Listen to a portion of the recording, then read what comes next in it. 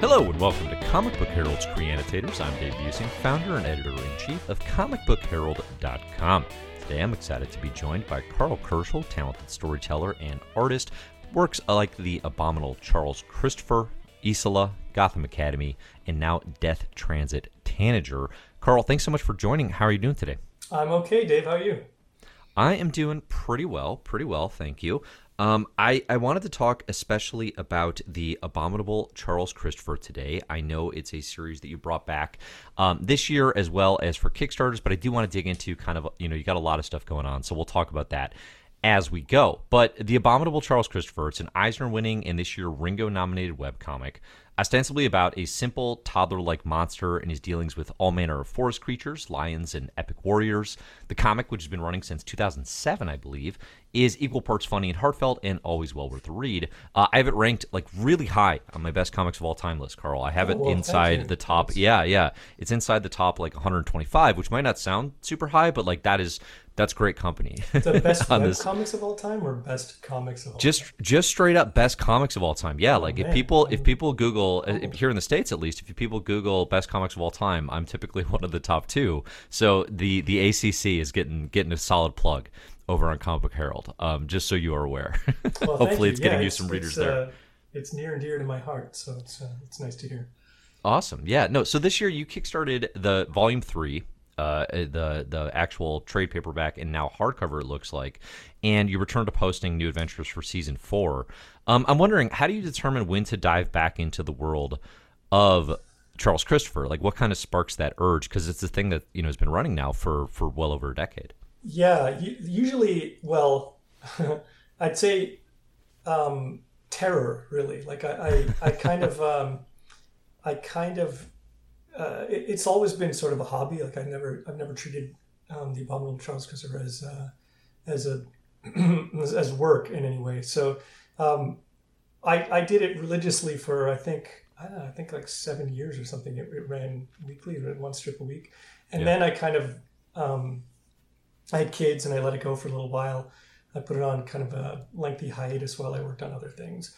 But I find now, and this wasn't planned, but when I do return to it, it's started like it's not so much out of guilt, but it usually is sparked by some sort of fear or anxiety I'm having. Like I'll have something to say. I'll need to express myself in some way, and those expressions usually don't come out in my regular work. I mean, like I think every author or artist channels parts of themselves through all of their work, but Charles Christopher specifically is like a funnel through which I kind of channel every bit of fear or concern. It's just much more personal, I guess, is a way of saying it. So if I'm feeling bad about something, or if there's a pandemic or whatever, my feelings about those things come out through that strip.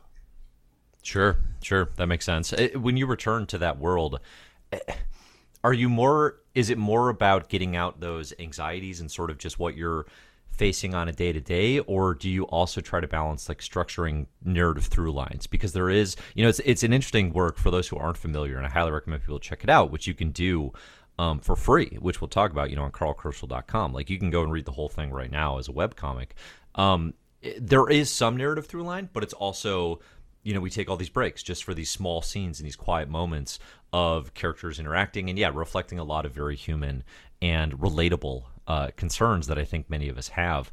How do you kind of balance those different things between getting out, hey, this is top of mind and this is my own anxieties, versus sort of like, hey, we should touch base with Vivel and Moonbearer or Charles Christopher or something like that? Yeah, well, it's primarily it's just whatever is concerning me that day. But there is, like, initially when I began the comic, it was sort of intended to be just very short slice of life moments. It was actually kind of inspired by like old Walter Lantz Woody Woodpecker cartoons. And I had never intended to do anything narratively, or at least not long-term narrative at all. So it was kind of structured more like a weekly newspaper strip. Yeah. But then narrative threads began to appear, and things actually quite quickly became more epic and sort of following more of a hero's journey, I guess. Quite literally, in that like it incorporates the Gilgamesh, Yeah. like the first hero's journey. But when that happened, I had to take into account, where all these threads were leading and how to tie them up. So there is as you say, there's an ongoing narrative, but it's, I don't want to call it loose, but it's a lower priority for me. Like I think it. I try to get back to all those things, and I do have every intention of wrapping them up tidily. But really, my focus is just doing something satisfying and topical, at least for myself, in the short term. It's not super hard to like. I have a pretty big cast of characters, but not so big that I've totally lost control of it. And most of those, only one of those stories is really kind of like a long narrative. Everything else is just really just resolving like small conflicts between characters.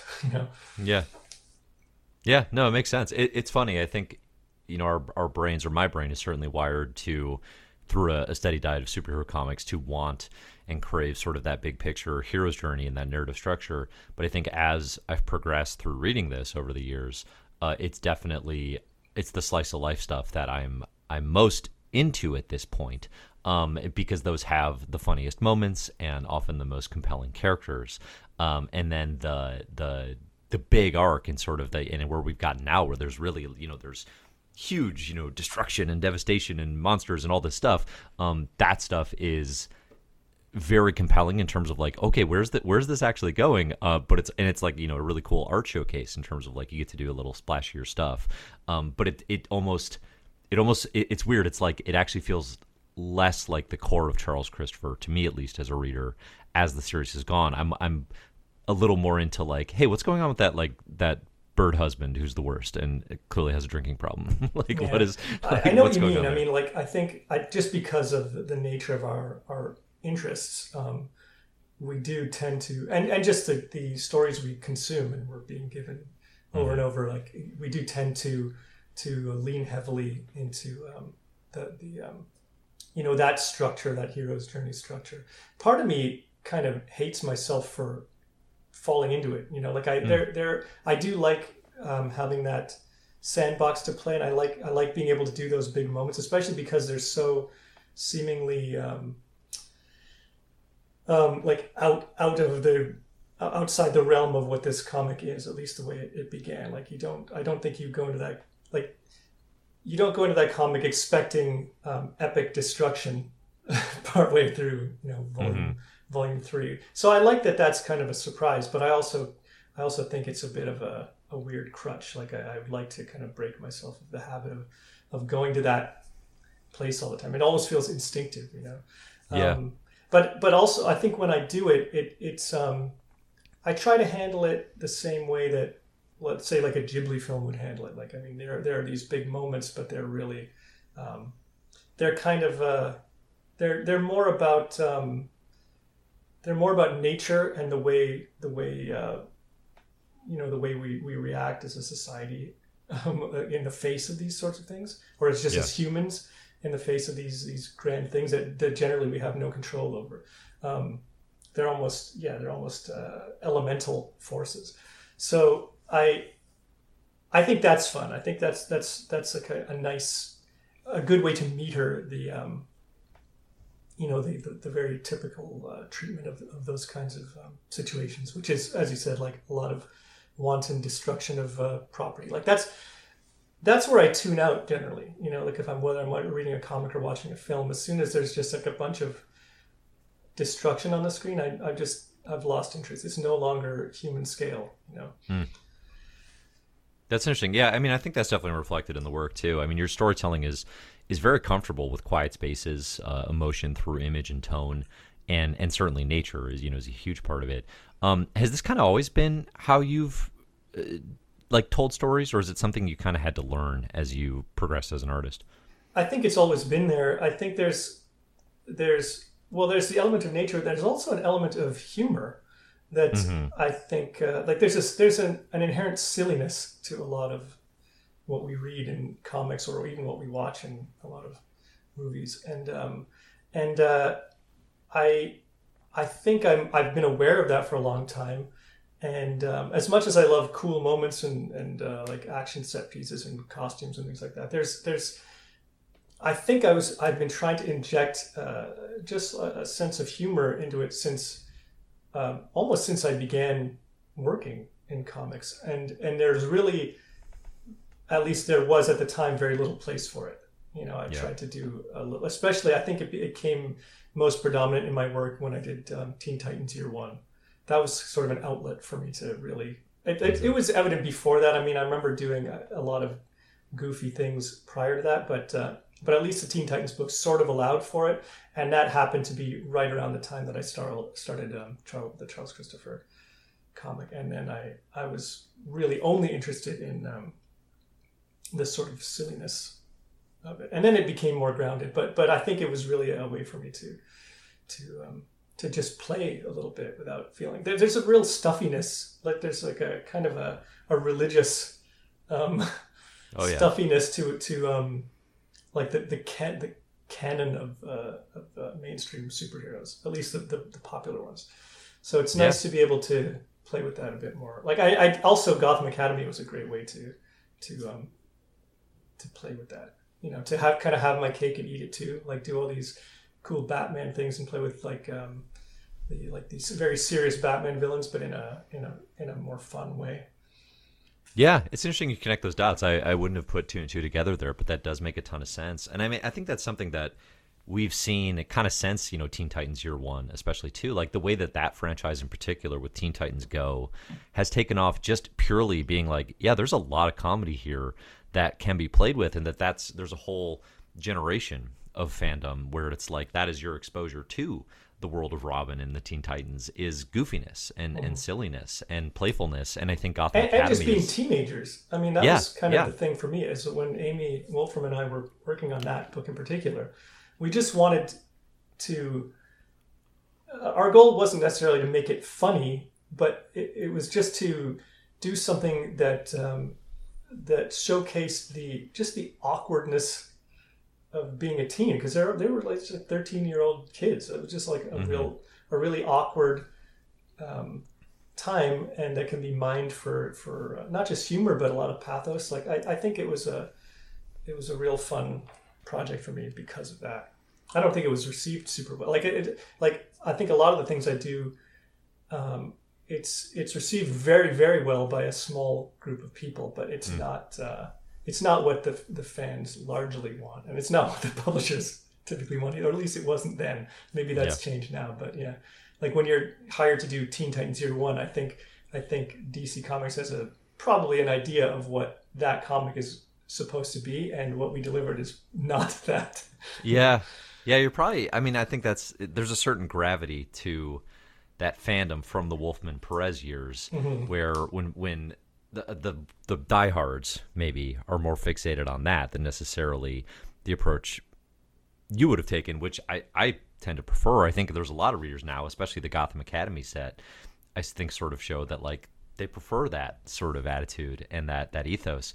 I want to get to Gotham Academy in a minute, but before we do that, you ran this Kickstarter for Charles Christopher, Volume 3 this year, and I'm curious. It was massively successful in terms of funding and getting the books out there, which these are really cool paperbacks and hardcovers. I have the first couple. I definitely recommend people check them out where they're available. How have you seen your audience expand doing this third volume? And I'm curious too, like you seem very attuned to audience metrics, through your own website and the fact that you actually manage that yourself. Is there certain stuff that you regularly track and kind of how do you keep tabs on like what is succeeding and what isn't and all that fun stuff? I don't track a lot of metrics. I mean, I have analytics installed and I will look at that stuff occasionally, but I don't make decisions based on it generally. Yeah. Like I don't do a lot of, I mean, outside of the Kickstarter, I don't really promote anything. Like, I'll do a lot of work quietly and then I'll put it out there. And I'm a big believer in these sort of like free online model, like the webcomics model.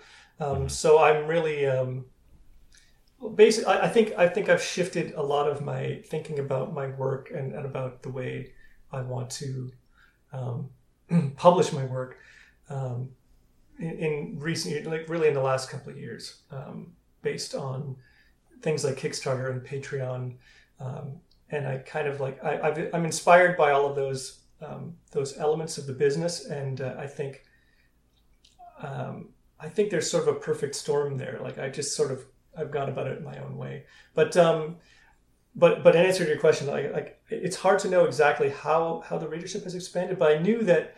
Well, I didn't know what to expect. First of all, like the Abominable Charles Christopher has not been running regularly for quite some time. So when I self-published the first couple of volumes, it was still a weekly strip, and I knew at the time what my audience was and what I could probably feasibly afford in terms of publishing. So those books were self-published, but they were self-published. They were pre-sold to the existing audience, and that audience was pretty static. I mean, like, it would grow incrementally, but there wasn't a lot of reach. It was just whoever was reading that comic and whoever was maybe seeing the posts I made on Twitter.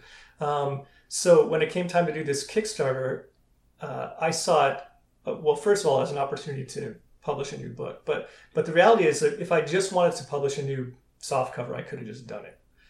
Like I thought there was an opportunity here to experiment with the Kickstarter model and really to just see if I could get this in front of more people, not for funding purposes, really. Like my objective was mostly, can I expand this audience? Like is Kickstarter a robust enough? Does it have enough reach to actually grow this audience? And it turns out, I think, yeah, it does. First of all, there's a ton of goodwill on the part of the existing fans. Like what was most humbling and surprising for me was just how much the fans, how much that comic has retained fans over 14 years, especially since it's been sort of fallow for quite a while.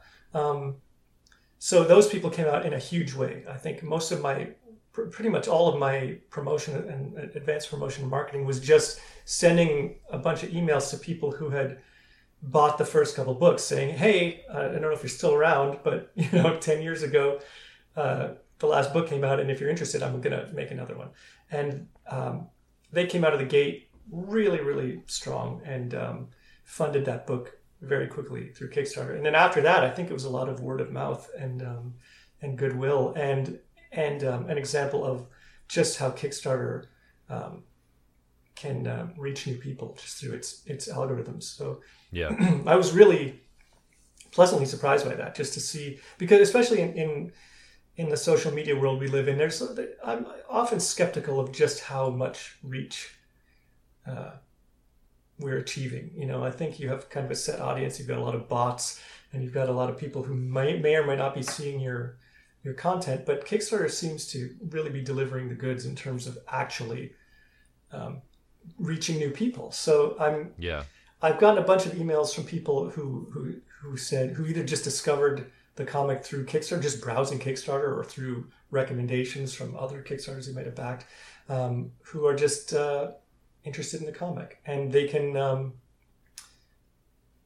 I think it's interesting to me that these people are willing to take a chance on a book, or just willing to support the creation of a project like this, despite the fact that they can read it all online for free right now. Yeah. So yeah, it's been an amazing experience, and I will definitely be doing more through this platform just for all those same reasons. I think it's just like a win-win. It's like a win for the creator. It's a win for the people who want to support work and who want to get the stuff in their hands directly from the people making it. Like, it's just a really nice, direct experience. Yeah. No, it's interesting you mentioned the freemium model too with the web comics. I mean, that is, it's easy to think that, like, oh, it's free, you could just read it online, I'll just do that. But it is such a different experience to actually have this nice end product in your hands. It's also a different reading experience, frankly. Mm-hmm. Even it's small stuff that's like, yes, it's massively unimportant in the grand scheme of things. But clicking and waiting is very different than just flipping through. Given that you've run this freemium model for years now with this and with your other works, what would you say to other creators interested in trying the same, or just to sort of some of the skeptics, I suppose, who would be like, "Oh, you can't. How could you give away anything for free? Why would you ever do that?" I have those skeptics in my own direct circles. I mean, like when I did that recent Death Transit Tanager comic, I I got a lot of had to face the firing squad at my studio. The guys telling me that I was an idiot for putting the stuff online for free. But Yeah. and I mean, maybe there's some truth to that, but I'm a firm believer. I believe in that model, and I think that those audiences, the audiences for people who are going to read stuff for free, and the audiences for people who are going to buy something, and even the audiences for people who are going to buy that same thing in a different sales channel, like through a bookstore or through Comixology, are different audiences. And I don't think you're cannibalizing one or the other by releasing it that way. We'll see. I mean, like eventually I will do.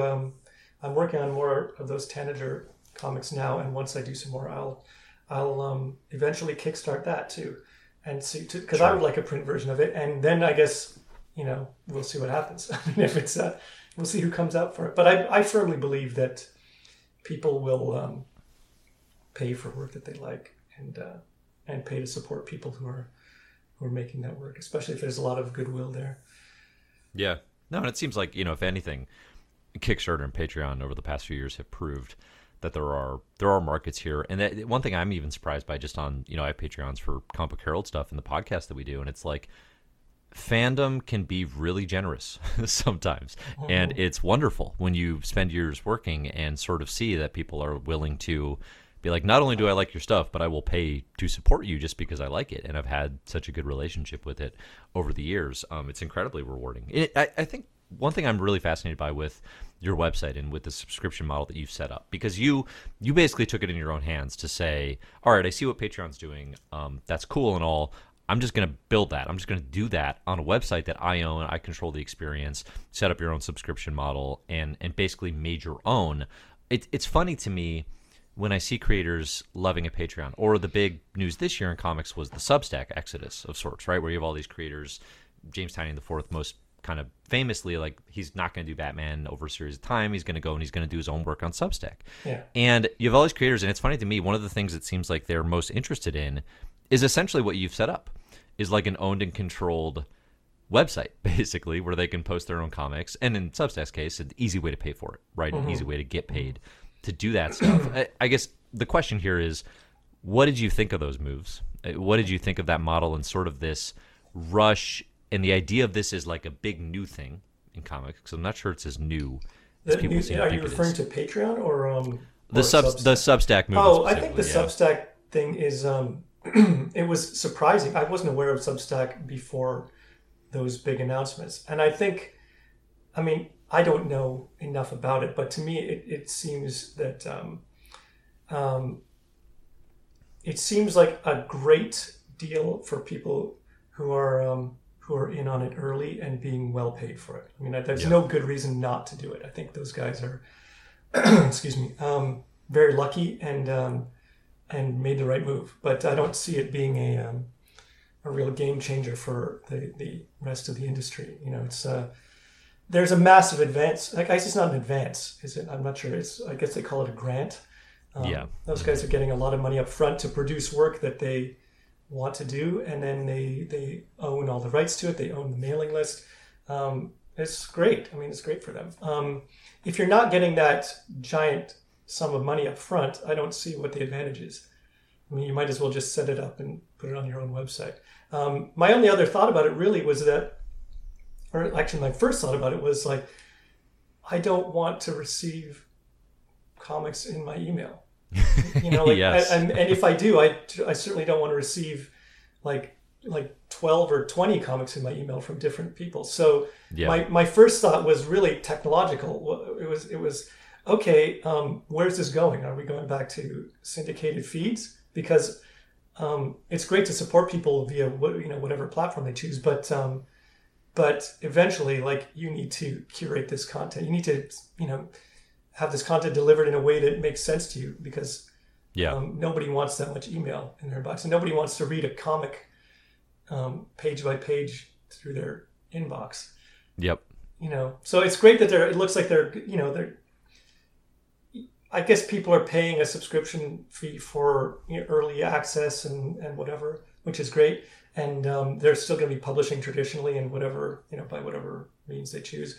So I guess, eventually you'll have a nice, easy to read book version of this, of whatever they're making. But I don't know. It doesn't seem to have much advantage over Patreon or a standard website, except for the money up front. The grant money up front, I think, very is few the people difference. are getting that. So, I mean, it's nice to be able to fund your work, which is great. I don't have that luxury, like my model is closer to Patreons, and when people subscribe to my site, I give them, I will mail them sneak peeks of what I'm working on. I'll do blog posts. Mostly it's blog posts that are just exclusive to subscribers, where I do a lot of process stuff. I post a lot of videos.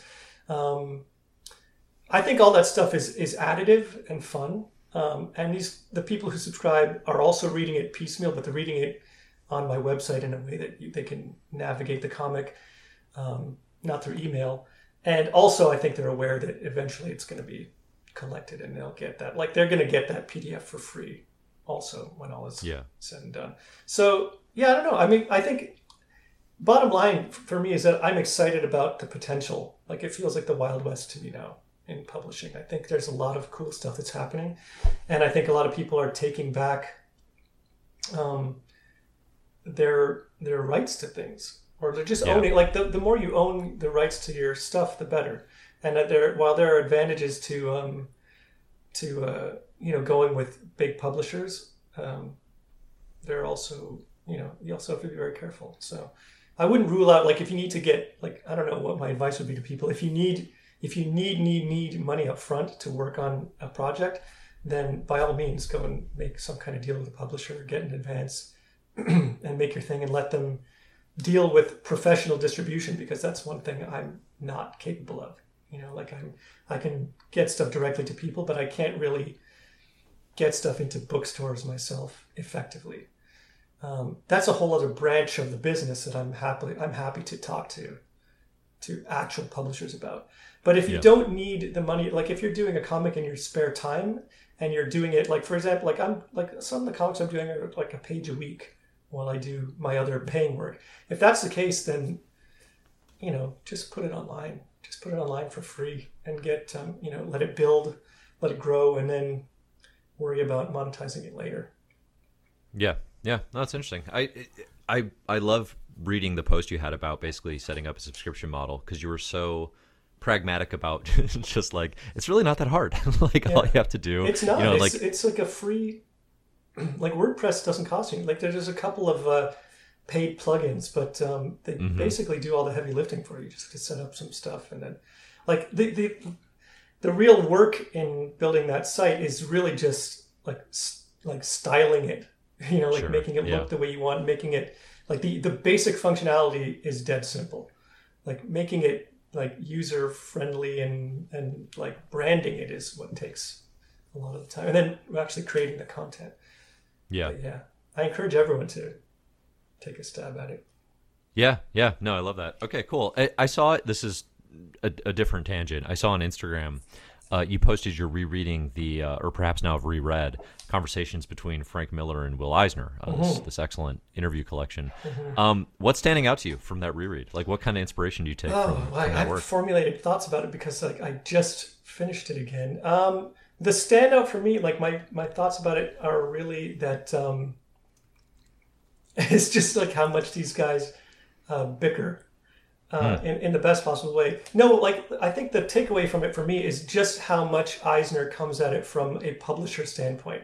Like, it really, like, I love, like, the stuff about the book I love is, like, I really love and get into is really when they're talking about the different, like, process of their work, like the actual hard process stuff, like how they're laying out pages and how they treat pages and how they deal with timing on the page and stuff like that. But But really, that book, I think, if I had to sum it up, is about like Eisner coming at this discussion from the lens of having been like a businessman and a publisher, and Miller talking to him about what is kind of more like being an artist, like and more to the point, like a pop culture artist in comics, and that's kind of where they butt heads. Like Miller will present a lot of ideas about the industry as he sees it from the creative side, and Eisner will rebut saying, yeah, but you have to see that this is also a business, and this is why people were paid crappy rates, and this is what people could afford, and if you don't like it, then stay out of it, or make a better deal. Like it's interesting to read that conversation, and that's kind of what like 2/3 of the book is about. Yeah, no, it's a good one. I definitely recommend people check that out if they haven't read it before. I saw you were rereading that, and I thought that's interesting. Do you often find yourself like for inspiration seeking out different like interviews basically with creators or sort of perspectives like that from people who've come before? Yeah, I find that stuff really inspiring. It's not even limited to comics. Like I love reading interviews with comics creators, but I also like reading a lot of filmmaker interviews. I just read like Robert Rodriguez wrote a couple of books about filmmaking. He wrote Rebel Without a Crew, which is about him making El Mariachi, which is an amazing book, just a fantastic book, just about how like basically just a diary of how he made this movie. And then he did a follow up to that, a much shorter book called Road Racers. Well, he did a movie called Road Racers, but there's a book about the making of that. So I really find I just find any kind of book with or interview or discussion regarding process is interesting to me. I just like seeing like how someone made something and finished something that was successful or even not successful. Like just the process of making something is inspiring. Like the fact that people are, because making anything requires such a lot of discipline and a specific, like a very specific mindset toward, like almost a doggedness or bullheadedness toward the work and finishing things. And it's something I think I absorb a lot of this stuff because I struggle with that. Like I have a lot of ideas and I start a lot of things. I don't finish a lot of things, and that's something that bothers me about myself. And I think I read a lot of this stuff because I'm hoping that it will somehow change my work habits. To see that other people can do something. Like I also listen to a lot of like video game developer commentary and interviews about that, just because it's like I find that field interesting also. Sure.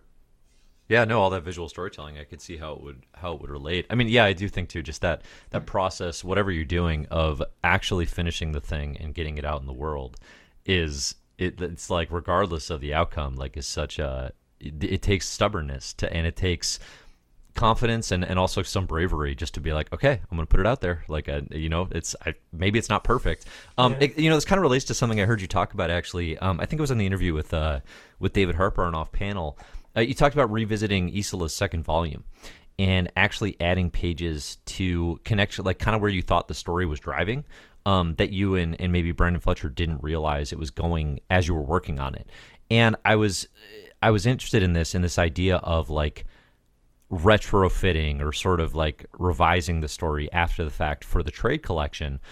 Is this something that happens with other works of yours where you revisit them and sort of see holes and want to plug things in?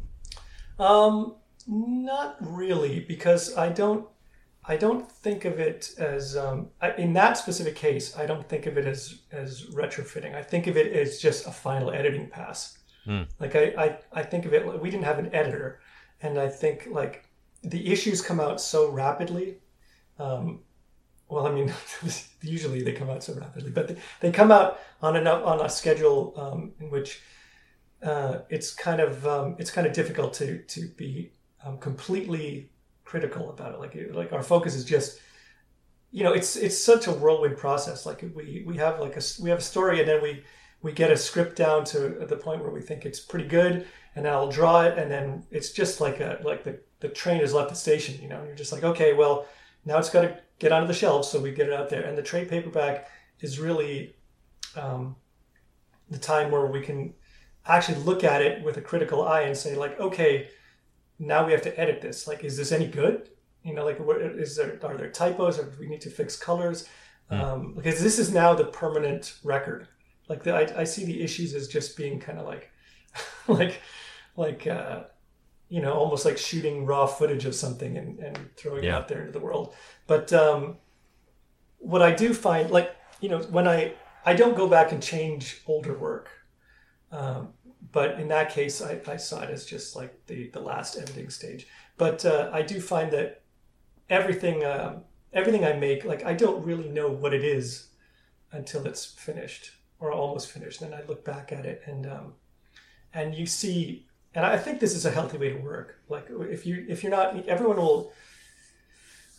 people teaching writing or talking about writing will often talk about the theme of your story. Like, what's the theme of your story? And I think it's better to not know until you're well into it, or even looking back at it. I think that's where I think your job is to spill your guts out onto the page and get down whatever feels important or pressing to express. And then only after the fact, like almost like you're in therapy, do you go back and read it and discover what makes you tick. Like, what did I have to say? Like, I'm not sure what I was saying at the time, but I guess this is what I had to say. And in the case of Isola, with the second chapter, we reread it and realized that we were really telling a story about mothers. And we didn't know that when we were making it, but having discovered that at the end, prior to the trade coming out, we thought, like, oh well, now that we know that, we need to kind of wrap this up in a way that's more relevant. Like, now we know what the theme is, so now we can more successfully tie it up. And everything I ever do is like the Abominable Trustkiss is like that. Basically, everything is like that. I'd rather not know until the end what I really had to say, and then I can kind of, you know, put a capstone on it. That's interesting. No, that's kind of fascinating. I feel like flying without that safety net in some ways would be frightening for creators. Like without the end game, or the sense of like, well, I know this is what I'm doing and everything has to tie into that. You know, like, it's very letting the creativity drive. Letting the pure emotion of that drive where the story's going, and then sort of even yourself finding out after the fact is fascinating to me. That, like, you could. Well, I think doing the Abominable strip is what gave me the courage to do that. Like, I don't think I could have ever done that before, but because I was doing a weekly thing and I didn't know it was going anywhere, it had to be very off the cuff. And then I just started trusting that process. Like, because it is scary. You're right. Like there's always the thought in your head that it's not going to work. You know, it's a tightrope act that is not going to work. And sometimes it doesn't, and you just have to fix it. But usually I discovered through Abominable, is that even when if you might not know what kind of sense it makes, or it might not make any sense to you at the time, but ultimately I think your mind knows what it's doing subconsciously. And I think you're expressing things that you need to express. And you just have to have faith in that process. You have to have faith in the fact that, like, you don't know as well as your mind or your subconscious does what the right thing to do is. So just kind of go with it. I guess maybe that's different. If you're working with a lot of other people, maybe that changes. But generally I'm working alone or with Brendan, who's just like a second half of my brain. So that's that's how I've been proceeding, and I like it. I much prefer it. I've tried working formally. I spent like quite a long time trying to think through like some other stories and structure them very specifically and write them very formally. But I can't do it. I get bogged down in the process, and it becomes uninteresting to me, and I think it stifles it. Like, I just think it becomes you start following patterns and structures that are very very obvious and very boring. So I think it's more fun to just have at it and see what you end up with. That's interesting. That's interesting. What is the status of Isola given Brendan Fletcher's health scares with COVID? I've seen some news recently that hopefully he is on the road to recovery. But are there any plans with Isola, or is that still something to be determined? It's well, our plan is to finish it. But yeah, Brendan's well, he's doing much better. His I think he's Good. He's over pretty much all of the COVID symptoms. But then he and Michelle Asarazakorn, our colorist, both just had babies, so Okay. we were not in a position to do anything. And frankly, I was kind of okay with that. Like I get a lot of questions about when it's coming back. I've drawn a bunch of pages of the third chapter, not a ton of them, but enough that like we're into I guess what would be issue 11. Brendan and I spent a bunch of time laying out the story for that whole chapter, so that's ready to go. And it's actually been good for me to have a bit of a break from, like, we released volume 2 and then the pandemic hit, and it kind of gave me some headspace to be creative in other areas. So whether it was like building the website or working on the Death Transit Tanager comic, it was just nice to do something a little bit different and solitary. Like, it was kind of nice to just work on something by myself for a while. So yeah, I have every intention of going back and finishing Isola. I don't know when it'll come out. We were talking about this year. That's obviously not going to happen. So hopefully next year sometime we can start getting issues back on the shelves, or a trade. Cool. Or I don't know. We actually haven't spoken about how to release it. Like, it's been long enough that, well, it's been long enough, and so much has happened in the market and the world that, like, I don't know what the best way to, like, is it best to do another 5 or 6 issues of it and collect it, or is it best to just do a straight to trade paperback? Like, we haven't talked to Image about that. We haven't really talked about it extensively between ourselves. So, but everything's changing, and I think there's a lot of possibility there. Yeah, no, it's an interesting road, I think, for a lot of readers. I'm definitely, it's a larger conversation, but I'm increasingly of the mindset with certain stories like that where I do so inevitably just like reading them in trade, and as the full set of stories, where, I don't know, I'm definitely having a personal sort of crisis of conscience regarding single issues, where it's like, what am I doing here? Like, why am I collecting these things when it's not the best way to actually consume the story, but it's just such a habit with comics sometimes. But it, many different readers. Some things are very satisfying as issues. I mean, if they're written to be, a self-contained issue story.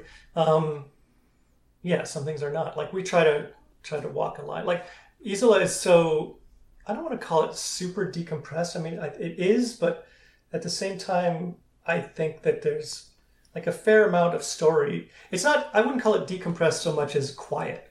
Like, there's just not a ton of dialogue in it. Like, I think there's a satisfying story chunk in every issue, but one of the characters is a tiger who doesn't speak, and there's just not a lot of dialogue in the book. But I think a lot actually happens. I don't know. I like the object of the issues. I like doing covers for the issues. I think they feel nice. It's fun to go and, I don't know. I like issues of comics, but yes. But yeah, I don't know. I think it could still be both. Sure. Well, and that's kind of to your earlier point too, in terms of this can be a free webcomic, and also it can be a free trade. It's like, this can be issues, and also it can be all of these things, and find different that's audiences. The other thing is if it was just up to me, like, Isola would just be a free webcomic, and then and then a comic on the shelves. But to me, there's no reason that we're not just putting that up. In fact, one of the things I like about the webcomic model is that it motivates me to produce a thing on a schedule. Not that, like, monthly comics does also, but, like, when you're in this sort of period between chapters and, like, you could kind of spend all the time in the world taking a break, like, it just feels less pressing than it would if it was like a webcomic that people were expecting an update to. Right. So, and that's psychologically, that's just my own hang up. But I guess all that to say, I just wish that everything was a webcomic. Speaking of, you've recently released the first issue of Death Transit Tanager. You mentioned a couple times on carlkroschel.com. People can check out that first issue for free right now. I think subscribers can check out like the second issue, kind of the process as you're working on it. What can you tell us about that story and kind of why that was the next evolution for you? Because it's very different than, Charles Christopher, for example. Yeah, way different. Well, so as I was saying before, I had been working on another story that I spent a long time trying to quote unquote write, like a proper writer. It's just like I've got books full of notes. I've got like several like drafts of synopses and like even like a bunch of script pages I kept going over and restarting. And then like while working on Easel, basically my spare time, I was kind of concocting this other story and thinking a lot about it. And it was not Death Transit Tanager. It was a whole other thing. But I was banging my head against the wall with it so much that and just like stopping and restarting constantly. One night I went to bed and I was just so frustrated with it, and I thought I need to step away from it and do something that's achievable, like just short and achievable and it's simple. And then I had the idea for this comic, and it was only intended to be like maybe a dozen pages. And so I quickly wrote it. I wrote it just in bed that night, just point form, just boom, boom, boom, just here's what happens. And then I just started drawing it because I had time, because couldn't go anywhere. So it was the start of the pandemic. And I had so much fun doing it that I expanded it to 20 pages. So it was now the length of an issue. And yeah, I love it. I just, it's like I don't know, I guess you could call it science fiction. It's set in space, and there's spaceships and people in spacesuits and things like that, but not much science. And it's basically about a woman who can, she's she can speak to dead people, basically is the gist of it. So she's sort of like an unwilling ferryman who has to get these unhappy souls back to their bodies so they can move on to the afterlife. But you don't really know that until the end of the first issue. It's just set up for what she's all about, and then the issue I'm working on now gets more into sort of the nuts and bolts of her job, because it turns out ferrying these souls back to their bodies and moving them on to the afterlife is like a civil servant kind of job. Like only a few people can do it or have that gift. It's all women who have that sensitivity, and she sort of grudgingly had this ability, and it's basically just her job to do this. So it's kind of kind of like she's kind of like a mailman who doesn't want to be there, but is helping these people find their way back to find their way to the afterlife. So yeah, the second issue is there's always a lot of lasers and action and monsters and stuff in it, but I kind of liken it to, it's kind of like a Hellboy story. It's kind of like Metroid meets Hellboy is how I was definitely getting those Metroid vibes, yeah, from the design and the style of it, which is very fun. Yeah, it's a really good first issue. I dug it a lot. Again, people can check it out on the website right now. Yeah, I'm looking forward to seeing more from that. I think that'll be a fun one to continue with. Do you have a sense of like how long you want to run with it, or is it sort of just, as you know, it's again like you'll follow the muse, and as it's interesting to you, you'll do it, and we'll see? Yeah, I think so. Well, I'd like to do the second issue is another 20-page issue, and I think once that's done, I'll probably do a Kickstarter for that, so I can get some print versions of it, and then we'll see how that does, and if people like it, then I'd like to do more. Right now, it's just really about choosing how to spend my time. Like it's just become harder to, like I have to say no to a lot of stuff, otherwise I won't do any of the things that I want to do. Like it's transitioning to this sort of like completely creator-owned space is exciting, but it also makes it like it's difficult because it sort of shuts you out. You have to shut yourself out of a lot of other. I don't not paying work, but work for hire stuff. So like, there's a lot of fun stuff like I could do that I just don't. If I do it, it's just going to eat up, like another year of my life, and it's like I don't want to go to my deathbed regretting that I had all these stories I didn't tell because I decided to draw Spider-Man for a year or something. Like it's Sure. I feel like I've done enough of that stuff to satisfy the younger me, and now I just have to focus on producing stuff that's my own. I'd say like one exception is like right now I'm doing this a short Batman story, but that's like it's a limited thing. It's basically 3 8-page. It's a 8-page segments in the back of the Batman.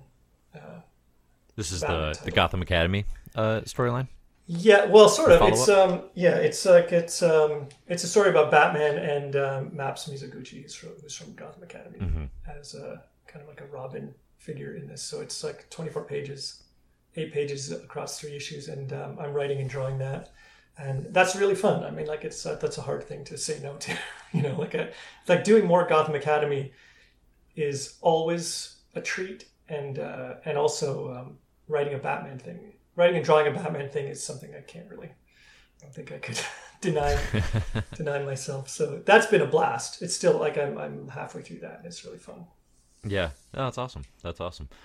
Cool. What else is coming next for you? What else do you have in the pipeline? No, that that's a people should lot. know about? I think that's That was a fair amount. Yeah, that's more than I've got time for. So that's yeah. I've got the webcomic, 2 webcomics, Isola, this Batman thing.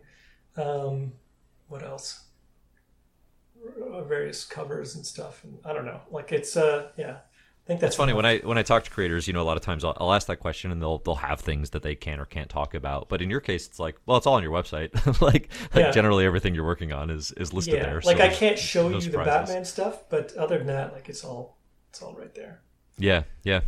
Cool. All right. Well, people should check out carlkrishel.com to see everything we're talking about if you haven't already. And, we'll include links here in the show notes and all that fun stuff. Anything else that you want to recommend or plug where people should find you or check out your work or anything?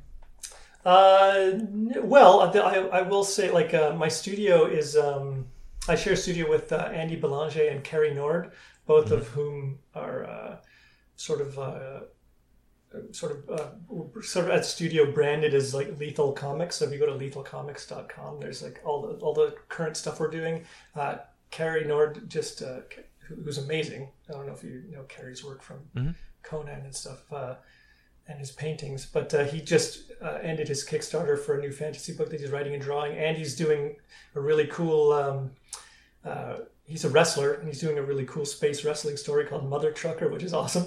Okay. I would encourage you to check that stuff out. It's all really fun, and it's all in the same vein as what I'm doing in terms of just doubling down on creator-owned stuff and indulging in our own worlds and voices. Excellent. Well, it's leading to good stuff. So I'm looking forward to more. Carl, thanks so much for taking the time to talk. This was a pleasure, and we'll be sure to check out the work here in the future. Yeah, my pleasure, Dave. Thank you very much.